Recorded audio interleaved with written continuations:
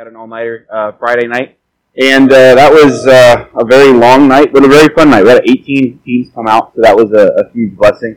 So I was super, super excited about that. We're going to be in Genesis chapter 19 tonight, so if you brought your Bible or if you have it on your phone or however you have a copy of God's Word, we're going to be in Genesis chapter 19. We've been in a series on Sunday nights called Growing from Failures, and we've been going through all of the biggest failures of the Old Testament, and we've been learning from those failures. And we've been trying to learn two things. We've been trying to learn what we can do to prevent these same types of failures in our life, and then we've also been learning the heart of God in those failures. When we fail, what's God's heart toward us? What's God's character? Who is God when we fail Him?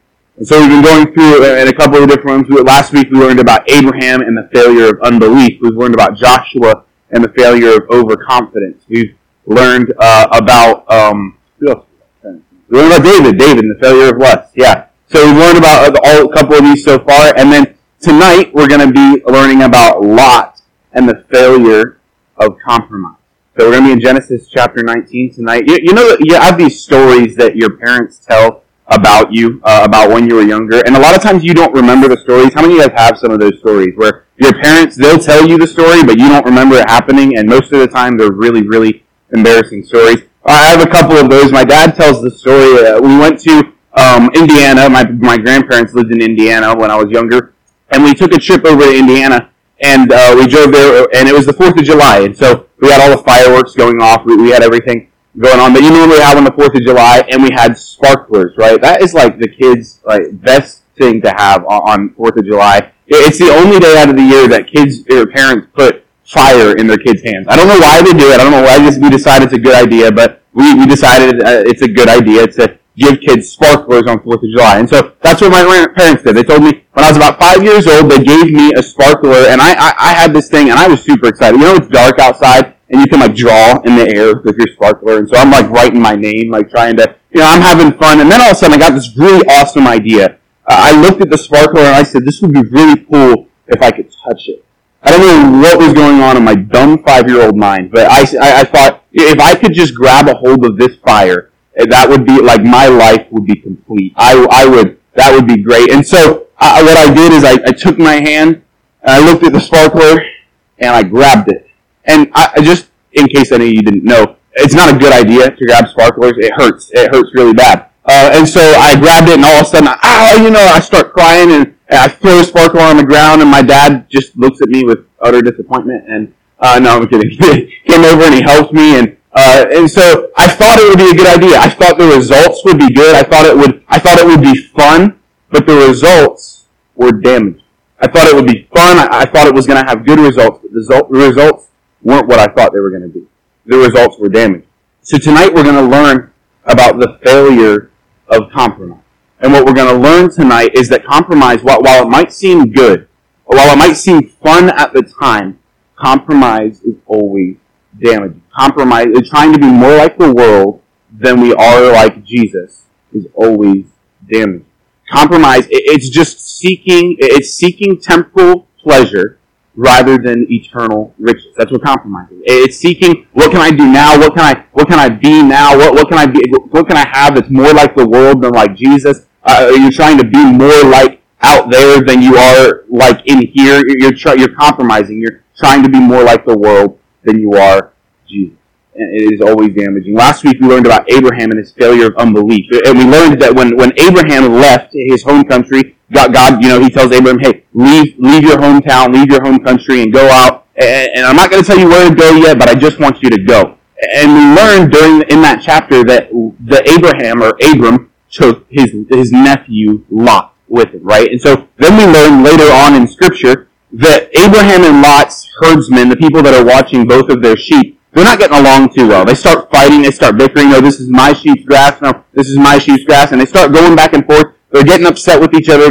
They begin to fight. And so Abraham and Lot, they go to the side, and Abram, he's wise, he's smart, and so he looks at Lot, he says, hey, Lot, you know what, we're family. You're my nephew. I don't want there to be anything in between us. I don't want there to be any conflict. And so here's what we can do. There's the land on the right side, or the left side, and then there's the land on the right side. And so here's what I'm going to do. I'm going to let you choose which land you want to go to. I'm going to let you pick which land you want. And so you can either go to the left or to the right. And if you go to the left, then I will go to the right. And if you go to the right, then I will go to the left. And we're going to make sure that our herdsmen don't have this conflict anymore, because I don't want there to be anything between us. And so what does Lot do? The Bible says he looks up and he sees how the plains of Jordan and how there was good water and there was good grass. And so Lot says, you know what, I'm going to go over to that side. And we know that on that side where the Jordan was the same area of these two cities, Sodom and Gomorrah. And during this time in history, Sodom and Gomorrah is the equivalent to our Las Vegas, right? I mean, nobody wants to go to Las Vegas. I've been to Las Vegas before. I don't know why anyone would ever want to go to Las Vegas. It's a terrible place. It's a place full of evil, full of adultery, full of all of this different kinds of evil. And that's what Sodom and Gomorrah is. It's this place that is just evil, awful. There's all this sin, homosexuality, adultery. People are sleeping with each other who aren't their spouse. I mean, it's a really terrible place. And so we know that. We know it has that reputation even during this time. It's an awful place. But we learn in Ezekiel 16 that the homosexuality and the adultery and that all of that stuff wasn't the sin of Sodom. The Bible says in Ezekiel 16, it says, "Behold, this was the iniquity of thy sister Sodom." So Ezekiel, he's getting ready to tell us, hey, this is what Sodom did wrong. Pride, fullness of bread, abundance of idleness was in her daughters, neither did she strengthen the hand of the poor and needy. So Ezekiel, he says that, hey, look, this is the problem. This was the problem with Sodom. They were prideful. They didn't need God. They had enough. They didn't feel like they needed God. They had abundance of idleness. They were lazy. And it's interesting that they had all these big sins, and we all the time, we're always, Sodom, they had homosexuality and adultery, and we always focus on these big sins, but it's those little sins that was where it started. It's the pride, it's the idleness, it's the laziness, it's not doing what God wants us to do. And that's just on the side. That's for free, like Pastor always said. So, so we know we have this place, Sodom. And so God comes to Abram, right? He comes to Abram, he says, Abram, I've seen the sin in the city of Sodom. It's evil, it's wicked, I hate it, and so I am going to destroy Sodom. And by this time, Genesis chapter 14, we know that Lot is living in Sodom, right? He's there, he's in Sodom, and so Abram knows that. He says, God, all right, look. If there is 50 righteous people in Sodom and Gomorrah, will you spare the city? And God says, yes, sure. And we know the story, right? Abram, he talks God down to 10 people, right? He says, God, if there's 10 people that are righteous in Sodom, will you destroy the city? God says, no, okay. If there's 10 righteous people in Sodom, I'm not going to destroy the city. So God looks, and there's not 10 righteous people. Think about it. The entire city of Sodom and Gomorrah, and not 10 people who trust in the promise. We think our country, not 10. That's how evil, that's how wicked this place is. And we know in 1 Peter, there was at least one righteous person in the city. At least one. The Bible says this in 2 Peter 2, it says, turning the cities of Sodom and Gomorrah into ashes, condemned them with an overthrow, making them an example unto all those that should live ungodly, and delivered just Lot. Right? That word just, it's righteous, right? What Lot was, he trusted in the promises of God. We're going to see Lot in heaven one day. He was a believer. Right? So Lot, we know that there was at least one righteous man in the city. It was Lot. Not righteous because of what he did, but righteous because he trusted in the promises of God. So we know that there's at least one. And so let's look at Genesis chapter 19. We're going to start reading verse number 1. And there came 2 angels to Sodom at even, and Lot sat in the gate of Sodom. And Lot, seeing them, rose up he rose up to meet them. He bowed himself with his face toward the ground and said, Behold, now, my lords, turn in, I pray you, into your servant's house and tarry all night. And wash your feet, and ye shall rise up early and go on your ways. And they said, Nay, but we will abide in the street all night. And he pressed upon them greatly, and he turned in unto him, or they turned in unto him, and entered into his house. And he made them a feast, and did break unleavened bread, and they did eat. And so what we see in these first couple verses is that Lot, he's in Sodom. We know that, right? We know from Genesis 14. Lot is now living in Sodom. It's his place of residence. He's been in Sodom for a while now. But what we see in verse number 1 is that Lot just isn't in Sodom. These two angels, they're coming into the city, and the reason that they're there is to bring Lot out of the city. And when they find Lot, we're sitting at the gate of Sodom. Now for us, in our Western culture, we really don't understand that. But in the Eastern culture, to sit at the gate of a city was to be high up, right? Lot was there. He was at the gate of the city because he had worked his way up the ladder. He was an important guy. He was an official, right? He was there for a reason. He was probably working. He's sitting at the gate of the city. Lot is an important person in Sodom. Now, Lot is a believer. The Bible says that he's a just man because he's placed his faith in the promises of God. But Lot is an official in Sodom. He's competent. He's decided to be more like the world around him than the God that lives in him. How often do we do the same thing? Every time. Not sometimes, not every now and then, but every single time we compromise and try to be more like the world around us than the God that lives within us, it is always damaging. Always. But why?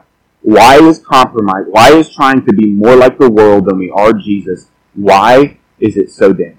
Why does it matter? Why is it so dangerous to compromise? And so tonight we're going to look at some results of Lot's life that came from compromise. We're going to look at some results of Lot's compromise. The first result that we see in this passage is that when you compromise, you will become more like your environment than you are like God. You'll become more like your environment than you are like God. Look at verse number 5. These angels, they come in the city. And in verse number 4, the Bible says, we'll start at verse number 4. But before they lay down, the men of the city, even the men of Sodom, compassed the house around, both young and old, all the people from every quarter. So these men, right, they're outside of Lot's house, they're banging on the door as they're about to lay down. So it's late at night, but this city, it's still going. It doesn't sleep, right? They're still out, they're partying, and they come to Lot's house, they're banging on the door, and the Bible says this, verse number 5, and they called unto Lot, and said unto him, where are the men which came in to thee this night? So Lot, right, in the first couple verses, he invites these men in. They say no at first, and then finally Lot presses them. Okay, fine, we'll let you come in, or we'll come into your house, and Lot feeds them. He houses them. He's being hospitable to them.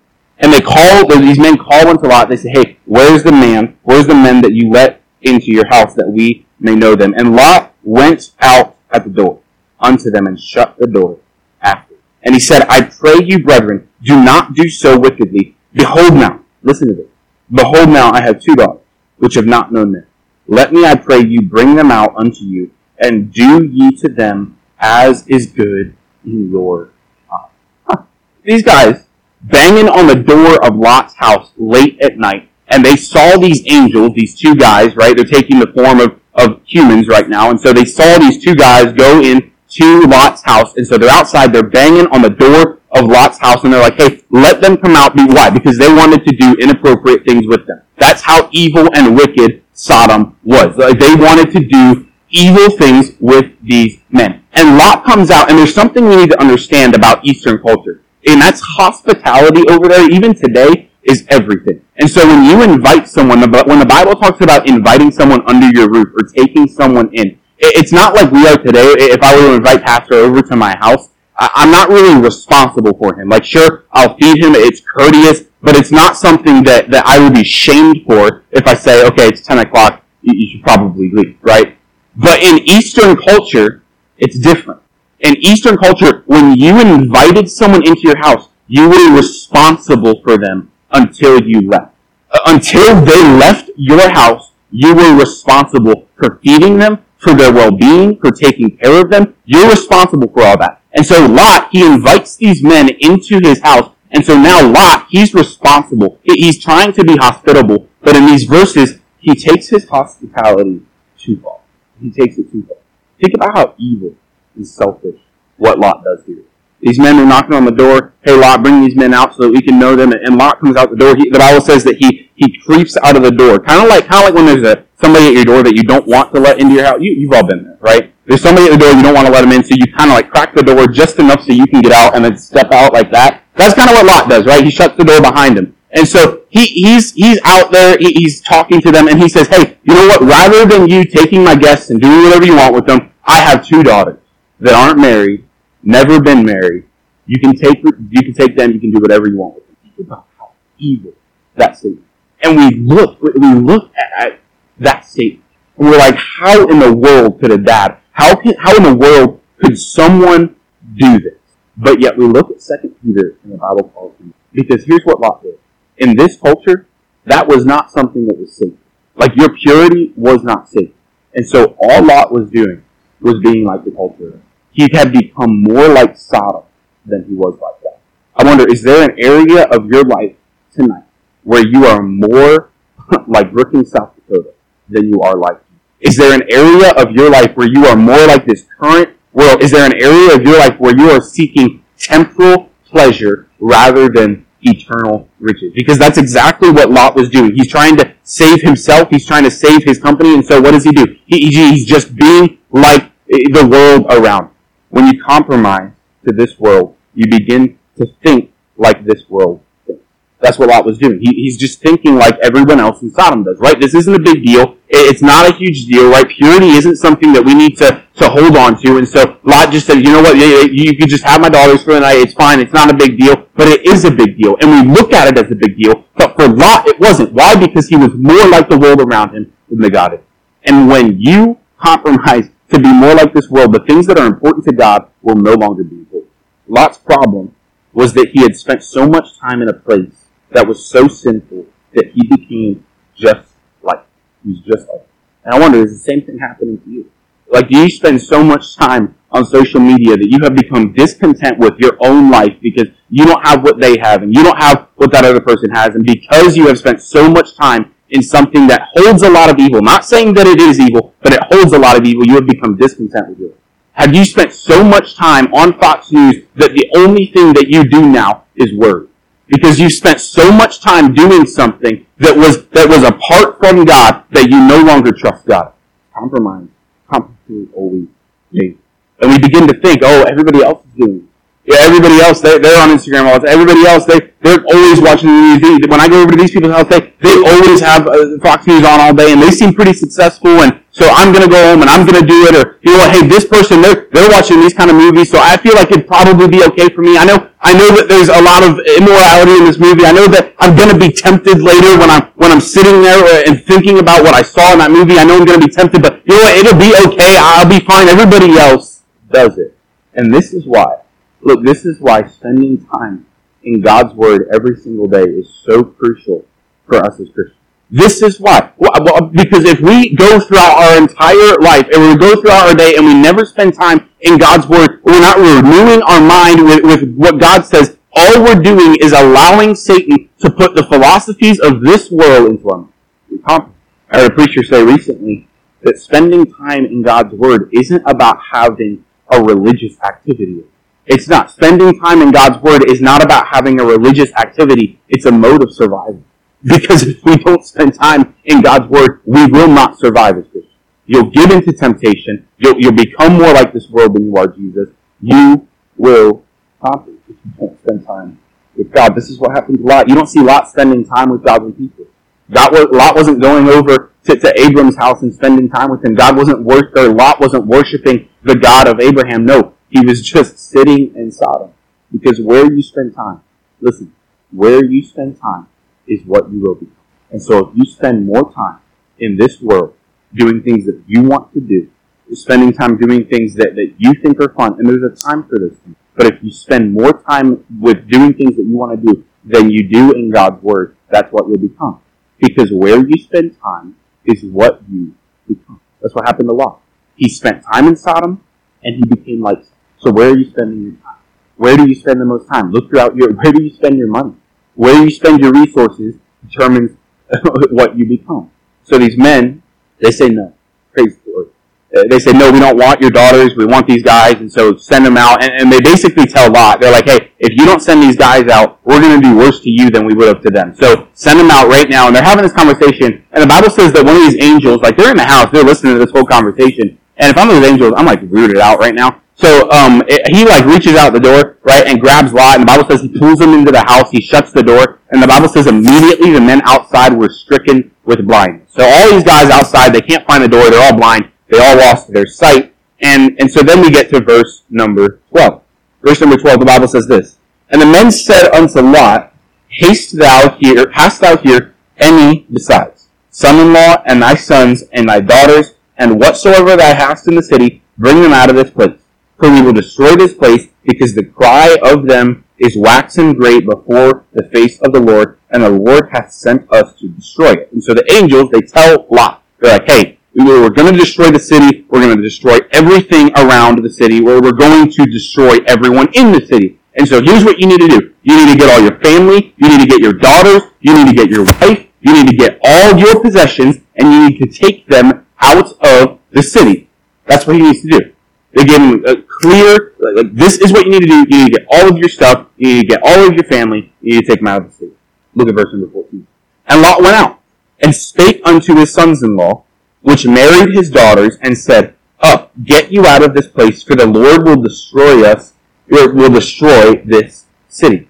And so Lot, he goes to his sons-in-law. These are the guys that married his daughters, right? And so they know Lot pretty well. They know what Lot does. They're pretty close to Lot, probably more than most other men in the city. They know who Lot is. And so Lot goes to them and he says, hey, God is going to destroy the city because it is so wicked. So we need to get out. You need to get my daughters. You need to get all your stuff together. We need to leave the city like tonight. We need to leave. We need to get out. And what does the Bible say? Verse number 14. Look at the end of the verse. Up, get you out of this place, for the Lord will destroy the city. But he seemed as one that mocked unto his son. Lot is like pleading with them at this point. Like we need to get out. We need to go. Like God is going to destroy this city. And the Bible says that his sons-in-law looked at him as if he was crazy. Like, God's going to destroy the city? Well, you sound like crazy. And you have to see it from their perspective, because they know Lot. And in their mind, Lot, he's saying, hey, God's going to destroy the city. God's going to do all these things. And the sons are like, Lot, what are you talking? God? What's different about you? Why would God tell you about it? Lot, you've worked your way up in Sodom just like we have. Lot, maybe they even looked at Lot as a role model for their life. Lot, he does the same things that everybody else in Sodom does. He's worked his way up. He's sitting at the gate of the city. He's an official in the city. He's doing the same stuff as everyone else in the city. And because of that, he tries to tell his sons-in-law about a coming judgment, and they don't believe it. Because our second point is that when you compromise, you discredit your testimony. I wonder if the same thing happened. I wonder if the same thing has happened in your life. Like, what if we went and you tried to share the gospel? You tried to tell one of your coworkers at work, or maybe your neighbor, like, hey, God, He came down to this earth in the person of Jesus Christ, and He lived the life that you couldn't live so that you could have salvation, and all you have to do is place your faith in His death and resurrection as payment for your sins, and that's all you have to do, and you can spend eternity with God in heaven. I wonder if their reaction would be like, oh, I didn't know you were a Christian. You yell at your wife just like I do. You use terrible language with your kids just like I do. You drink just as much as I do. You listen to the same music as I do. I watch you every single day. There's nothing different about you. And so if there's nothing different about you, why should I place my faith in this Jesus guy if he's not changing? I wonder, has your compromise, you becoming more like this world, has it discredited your testimony? Because the Bible tells us that it did lie. Paul, when he was writing to the Romans in Romans chapter 2, he's writing to the Jewish people, and he's telling them about how sinful they are. He basically spends the first chapter talking about how Gentiles are evil, spends the second chapter talking about how Jewish people are evil as well, religious people, right? How evil, even if you're trying to be religious, you're trying to do the right thing, you're still evil. And the Bible tells us in Romans chapter 2, Paul tells the Jewish people, hey, for the name of God is blasphemed among the Gentiles through you.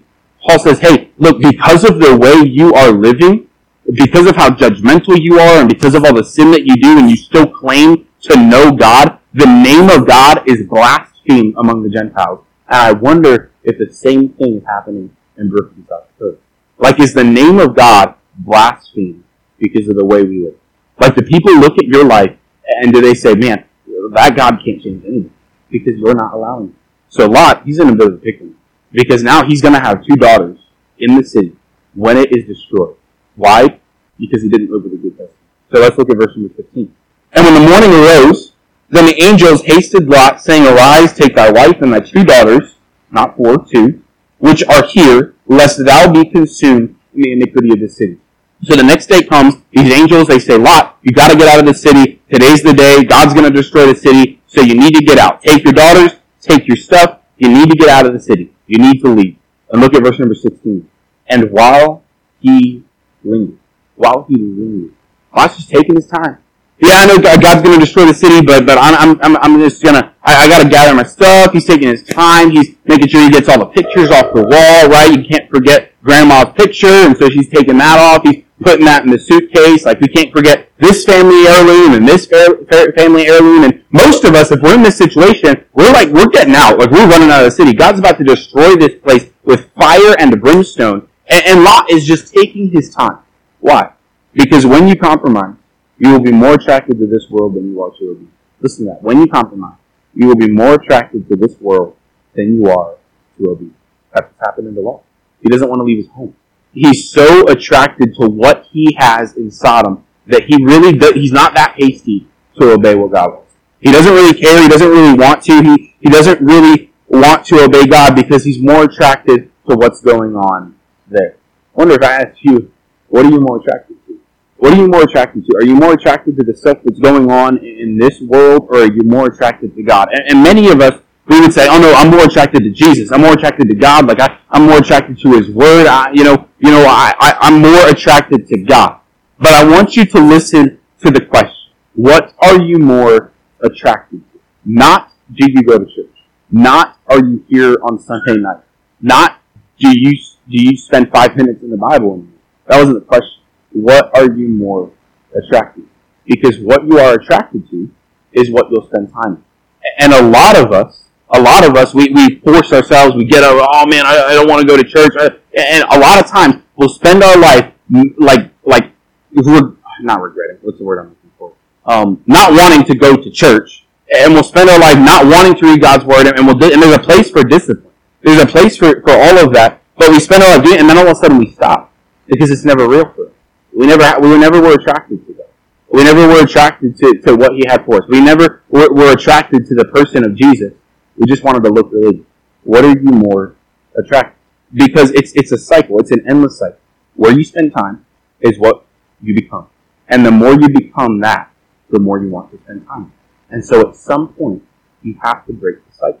At some point, you have to decide, okay, I'm going to discipline myself for right now so that eventually I can be so much more attracted to Jesus. Because attraction, it doesn't just come. Attraction isn't something that maybe immediately, but when I was immediately, at first glance, I was attracted to Gabby when I first saw her. Right? Physically, I was attracted to her. I thought she was beautiful, but that's not the reason I married her. Because although there was a physical attraction, I know that eventually, Gabby's not going to be attracted to everybody else, eventually, in time. Like, we're both going to get old. I'm not going to be as amazingly attractive as I am right when I'm 85 years old. But the reason I'm going to be attracted to Gabby when we're both 85 is because I've spent time. The reason Lot was not attracted to God is because he didn't spend time. And you become attracted to where you spend time. And some of you are struggling because you're like, man, I don't feel a love for Jesus. I don't feel a love for God. I don't feel a love for His Word. I don't feel. Maybe it's just because you're not spending time. Because where you spend time is where you're attracted. Jesus, He said this. He said, no man can serve two masters. For either he will hate the one and love the other, or else he will hold to the one and despise the other. You cannot serve God and mammon. But Jesus is saying, hey, you can't be a slave to this world and a servant of God. You can't. It's impossible. And so what are you serving? Are you serving yourself in this world, or are you serving God? Where are you spending your time? What are you attracted to? What areas of your life are you seeking temporal pleasure rather than eternal? Because God promises that one day it's going to be worth it. He promises that the suffering that we experience on this earth for Him, it'll be worth it. It may not be worth it in this life, but it'll be worth it eventually. So what area, think about that this week. What areas of your life are you compromising? So we know that this series is all about learning from failures, but then it's also about learning God's heart in our failures. So what in the world, think about it. What in the world can we learn about God through this story?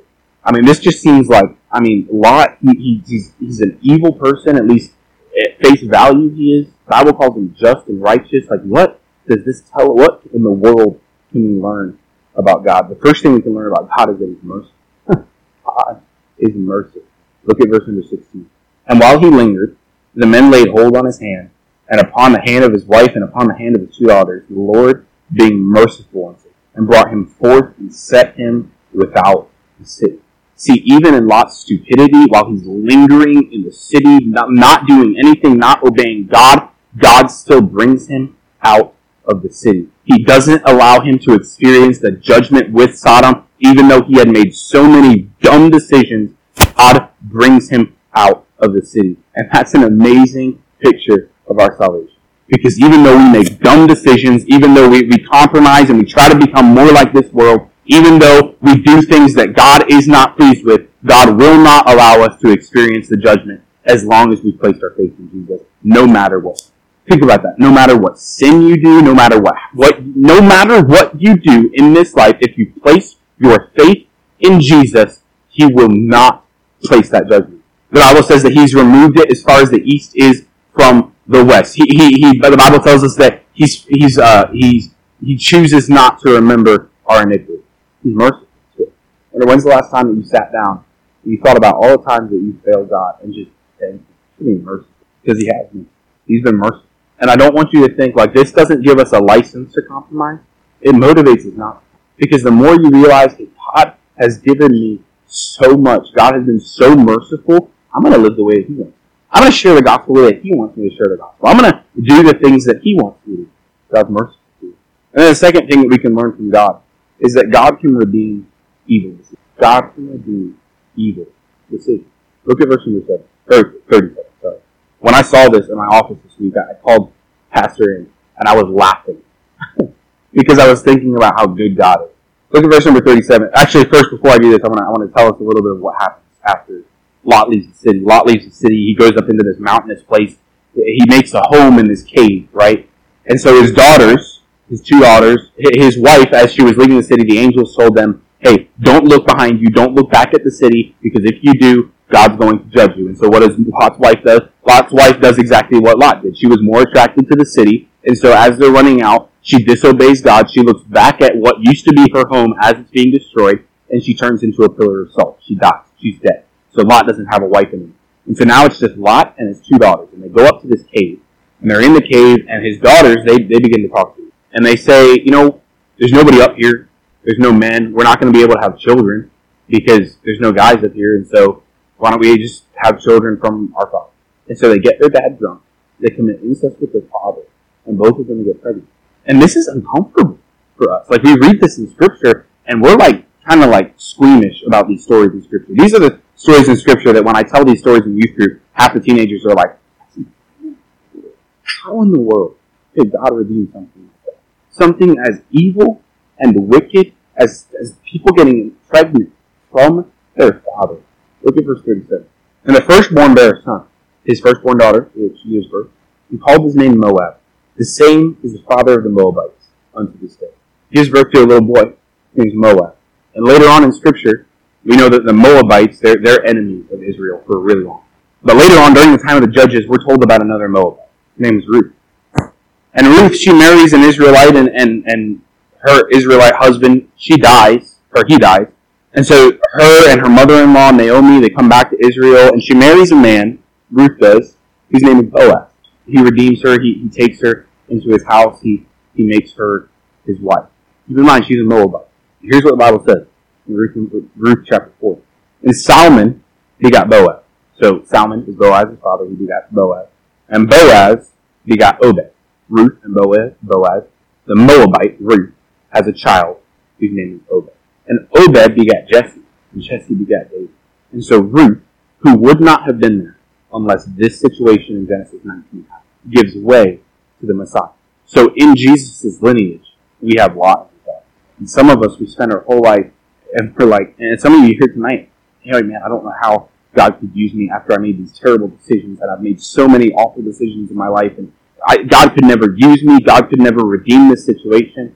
But friend, if God could redeem a situation as evil as this, and use it to give way to the Messiah, the Redeemer, the Savior of the world, God can redeem you. And God can use you, not always even in spite of your sins.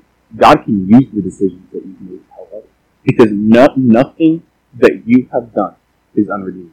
And I think this passage clearly shows that. So this week, analyze your life. Look at your life. Look at the areas that you're compromising. And ask God to change your affection. Ask Him to help you to desire Him more than you do this world. Then also this week, look at what God's doing in your life. Look at how merciful God has been in your life. Spend some time just meditating on His grace and how He has used situations in your life to be redemption. And maybe He hasn't yet. But maybe you have a situation in your life that you have been experiencing guilt for years. Maybe tonight is time for you to just give it to God. Thank Him for forgiving you and allow Him to redeem that situation for you to help others. Father, thank you